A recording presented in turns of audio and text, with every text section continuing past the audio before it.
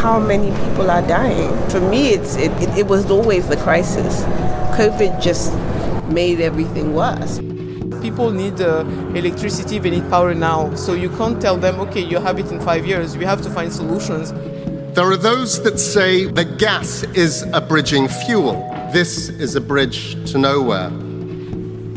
Hello, this is The Lid Is On, the flagship podcast from UN News, here in a still noisy media centre in Glasgow on day 4. Is it day 4 already? Yes, today's Wednesday. Yes, it's day 4. Today's Thursday, Laura. That was Laura Quinones. Today's Thursday. Then it's losing day 5 grip already. It's day 5 then.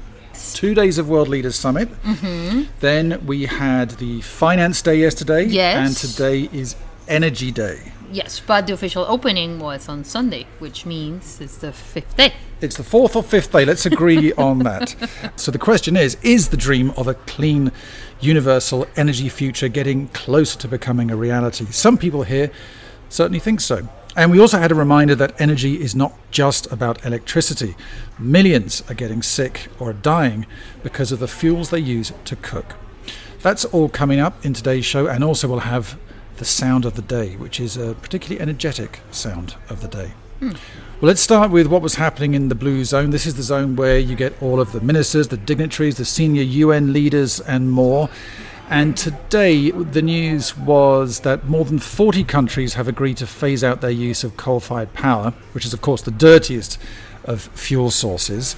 Laura, you were following that. What did you pick out? Exactly what you just said.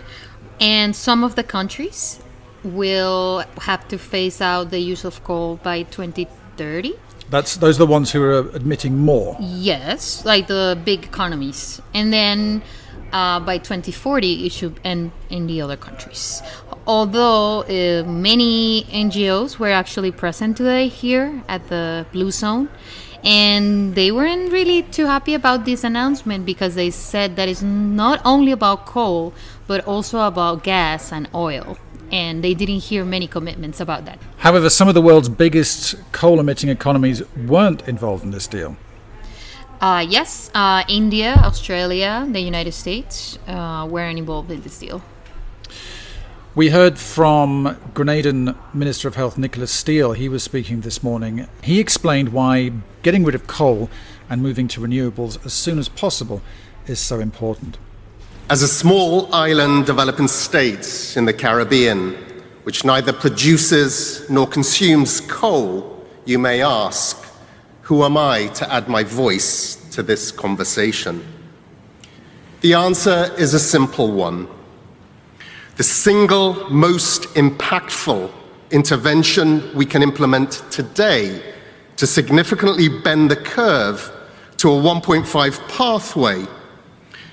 This is why we must consign coal to history. There are those that say we should transition to gas, and that gas is a bridging fuel. This is a bridge to nowhere. Gas needs to peak now and begin a rapid decline. We have much cheaper and cleaner alternatives in the form of renewable energy and storage, and green hydrogen is coming. Fossil fuel subsidies are propping up coal and gas. What a wasted opportunity when you consider the renewables that could be rolling out with that money and the jobs that come with it. Speaking as a small voice from a small island, even more creative solutions are needed than those currently on the table. What is required is unprecedented levels of cooperation and genuine resolve between those in the G20, individually and collectively. The future of countries like mine depend on whether or not coal seams around the world are left as they are. And this is why Grenada lends its support to the Clean Energy Transition Initiative and commends today's launch of the Just Transition Declaration. For my island, it is a once-in-a-lifetime opportunity to leapfrog the energy systems of our grandparents to create a new energy system that is fit for our children. So gas as a so-called bridging fuel is, says Minister Steele from Grenada, a bridge to nowhere. And he was calling for a speedy, just transition to renewables and for cooperation from the world's richest economies. Now, before COP26, there were already lots of energy announcements made in September. There was a big UN energy event. You may remember that one, Laura, the high-level dialogue for energy. Yes, September. I was all over that. I did a live blog for that one, I remember. Yeah, I remember. And it was very, very interesting. Lots of commitments were made then. The UN chief, Antonio Guterres, the Secretary General, he outlined plenty of priorities for a sustainable energy future, such as cutting in half the number of people who don't have electricity by 2025, shifting to clean energy sources, which we already heard is a big theme here today, and achieving universal energy access by 2030. This is the Sustainable Development Goal 7, which is a commitment to achieve clean and reliable energy by 2030. Plenty of commitments made then. So I spoke to Damilola Ogunbiyi today. She was speaking again this morning at the panel. You heard her speech, Lara. Yeah, she was there and she was advocating for this transition to the green energy, echoing the words of the Secretary General. Yes, she's the Secretary General's Special Representative for Sustainable Energy, and she's also the head of SE for All, which is an autonomous UN-linked organisation. Full name, Sustainable Energy for All. We started by talking about something called clean cooking. Now, this is an unsung solution. It really should get more attention given its importance. Clean cooking is basically getting women cleaner sources of energy to be able to cook that is not firewood, which causes a huge amount of deforestation, but is also responsible for a huge amount of gender-based violence as well. And it's not so it's not charcoal, it's not kerosene and all these type of harmful fuels. Using better fuels and sometimes even renewable fuels to get women to have the adequate amount of energy they need to cook. It also saves women time. On average it saves about 5 hours a day. And could you explain what you mean by the gender-based violence that's associated with that? Unfortunately, we've seen in some communities that just going out to collect firewood, you're 1 in 7 times more likely to be raped or have some type of sexual abuse tied towards you. And and some really horrible stats is even within your household, you might be 1 in 4 times likely to have a violent attack if food is not ready on time. So these are really, really important statistics. Apart from all the fumes you inhale, apart from how unhealthy it is, it's also one of the largest causes of one of the largest causes of fires. Because you're lighting up a fire with charcoal and things like that. So it's terrible all the way around. And I'm hoping at this conference specifically, we show that clean cooking really needs to be up there with electrification, with climate, as an emergency. And given the impact, given the importance, it seems it doesn't get much media coverage, does it, clean cooking? Not at all, and that's why, as you might know, at the high-level dialogue on energy, which happened in Onga this year, there was a specific focus on clean cooking. I remember, yeah, it was talked about a lot there. And do you think that message is getting through? It is, but a lot more still needs to be done. We need to use mediums like the one I have here with you and just explain to people and understand that it's not just like SDG 7, it's not an inconvenience. It's a matter of life and death for billions of people. And it's not something we should take lightly at all. We really need to raise people's ambition. We have to make sure that people just realize that we're at really a critical point. The climate transition in continents like Africa is actually the energy transition. You can't have one without the other. So it's just important that we get coordinated and it works. And the other thing gets talked about a lot is a just transition. We're talking a lot about the transition in richer countries, but of course the whole world needs to transition. What does a just transition mean to you? Currently in Africa, sub-Saharan Africa, if you take away South Africa, there's about 81 gigawatts installed. That's the same amount of power as Germany for an entire continent of 1 billion people. So for me, born Black African, I'm already at a 20-time disadvantage than anybody else in the world. And I even have electricity. So even when we're talking about a just transition, there are continents that need more energy instead of less energy. What we should be saying is, how do we make sure that energy is clean? And we're not doing what we're doing now in the global north, getting to a kind of a plateau in terms of our energy needs and then having to transition. For me, it's an amazing opportunity to actually just start off in the right way. But you can only do that with financing, and the financing is not there. You recognize what we're going through with 100 billion already, and that's just on climate overall. And we know that's not really enough anyway. That is not enough anyway. We're not reaching that that's target. not even specific energy at all. So it's very, very critical right now, and that's why we're here. We need to get people to raise ambition, but it's not about a conference alone. It's what happens the day after the conference, and how do we translate everything that's going on here to actions on ground. What do you want to achieve from this? What's a successful conference for you? Having energy access and SDG 7 as part of the climate conversation is success for me.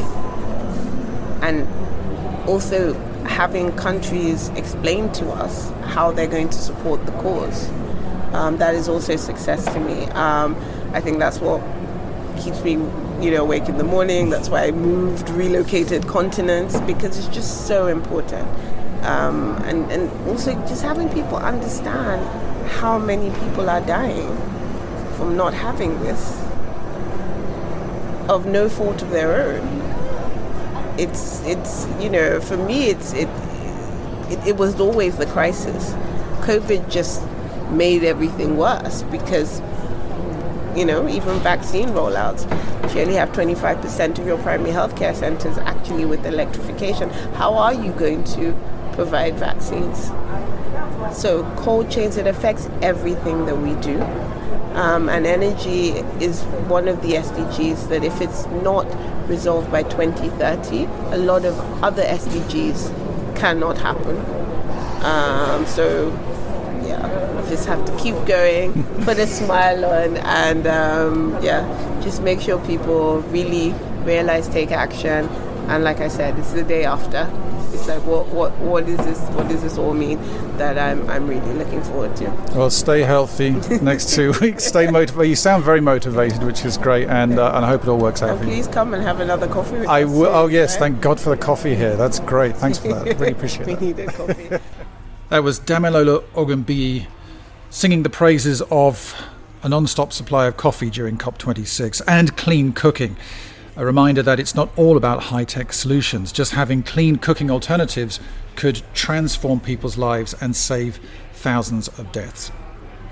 Now, more than 1 billion people worldwide have no access to energy. Most of them are in sub-Saharan Africa. In the Green Zone this morning, I sat in on a panel about off-grid access, and afterwards I spoke to one of the speakers, Sina Lawson, Togo's Minister of Digital Economy and Digital Transformation. She's working with the private sector to get more of her population connected to electricity. A lot of people in Togo, half of the population lives below the poverty line. So, and you can imagine that when you are in the rural areas, you don't have access to power. Clearly, you want to move beyond a development model towards a market model where people can afford to pay for this energy as well. Is that a big challenge for you?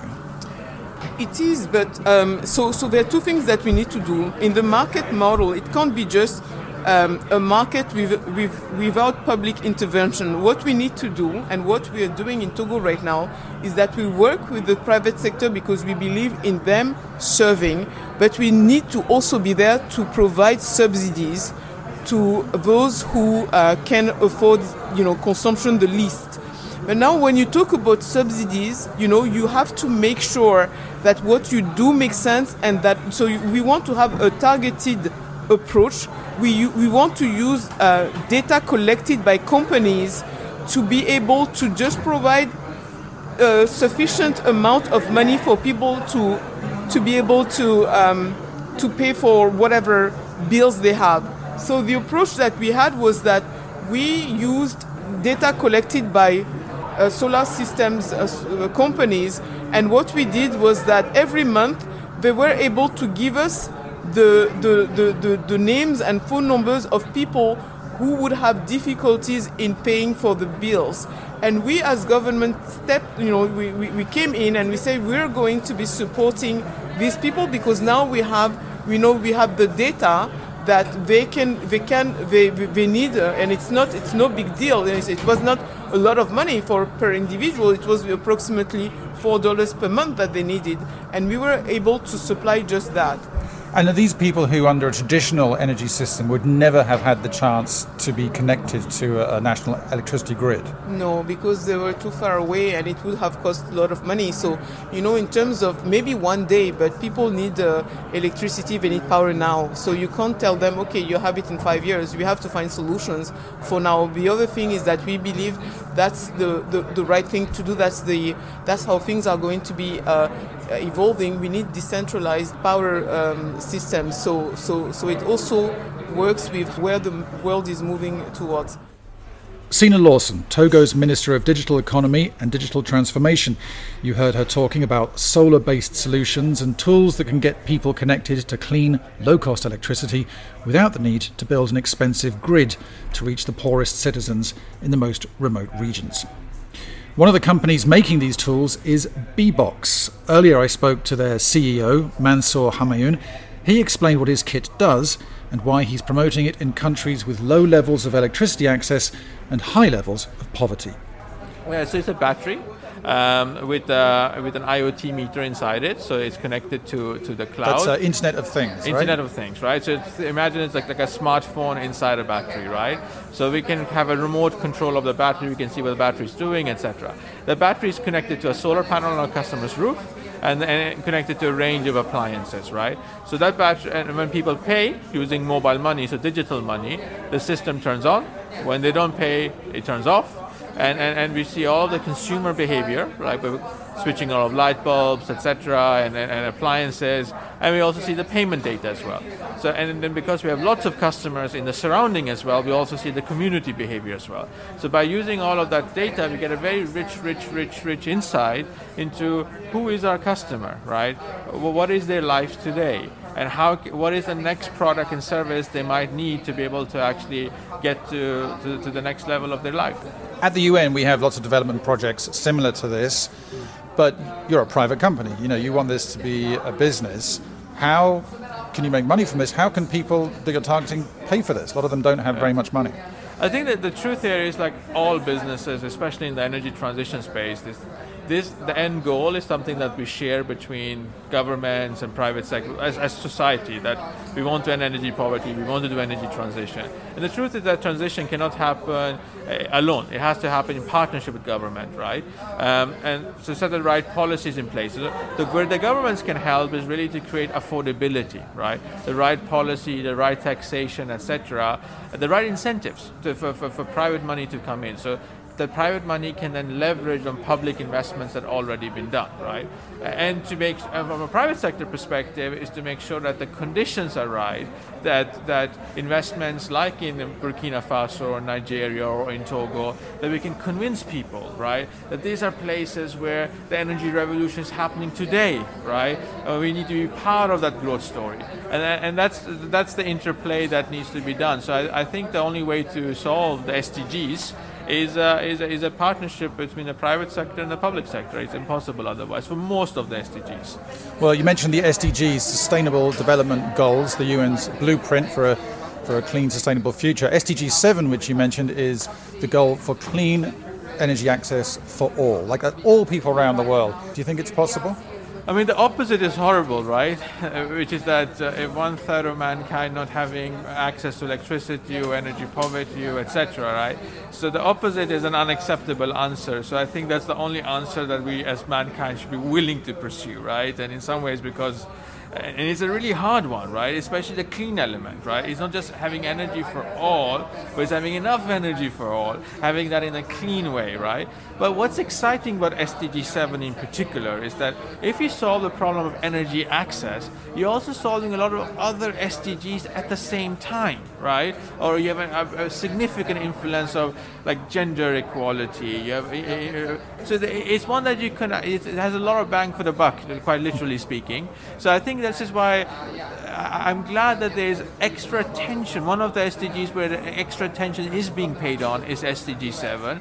And the fact that we're having this conversation here today about this topic is really, really positive here at COP. Mansour Hamayoun, the CEO of Bbox, a technology company making solar-powered electricity kits, the kind of solution that, with government support, can help to bring clean power to the billion-odd people who still live without electricity. And if you're interested in this subject, you could have a listen to our hit climate action podcast, No Denying It. The very first episode was about a First Nations leader in Canada called Chief Dana Tizia-Tram. His Arctic community, Old Crow, can only be reached by plane, and these planes fly in diesel to fuel generators. But they're now building the largest solar installation in the region, and finally they'll have access to completely clean energy. It's not the economy that's really holding us back. It's not technology. It's about a narrative. It's about the principles that guide these tools, because they work very well at what they aim to do. The only reason we're experiencing climate change now, it's not because of CO2. It's because we approached the planet with an unbalanced worldview. And so, of course, eventually the world became unbalanced. So if we can take some lessons and teachings from indigenous cultures, if we as individuals can hold a balanced view in our minds, then it's just a matter of time before the world balances as well. Chief Dana Tizia-Tram, the featured voice on our hit climate action podcast, No Denying It. Just Google No Denying It, UN, to find it wherever you get your podcasts. And Lara, as well as your big story of the day on energy, you'll also be pulling together the climate newsletter. Any idea of what's going to be in that yet? I see. Okay, well, we'll come back to you tomorrow then. Energy, presumably. Yeah, we'll have everything related to energy, of course, the social media moment of the day, a video of the day that's related, and also many information about all other agencies that actually we're publishing today, many things, not only related to energy, but to climate action. Yes, the Adaptation Gap report was out today from UN Environment. Correct. Which, as ever, paints a picture of a huge gap that still needs to be filled. And what's been your highlight today? Any sausage rolls? No sausage rolls. My highlight of the day is that I found out that I can actually get out of our office and there is a nice garden where I can see the sunset, which I just did having my sandwich. I had no idea. I'll have to find that myself. Yeah. We're looking at a bunch of grey walls right now with grey chairs, grey tables, and our grey sleep-deprived faces as well. Yeah, so at least for 1 minute a day, it's good to be outside. It is. Well, we're going to end with a bit of music. Fear of the Green Planet. That's a reference, Lara, from before your time. No? Public Enemy, number one. Fear of the Black Planet? No. Probably weren't even born then. Mm-hmm. Okay, this is one for older folk, I guess, like me. No millennials. No millennials. Fear of the Green Planet. This is KMT Freedom Teacher. His work is inspired by 15 years of grassroots community eco-solutions. Tomorrow's Youth Day, and that is coinciding with the start of 2 days of expected mass protests in Glasgow. So join us again tomorrow for that and more.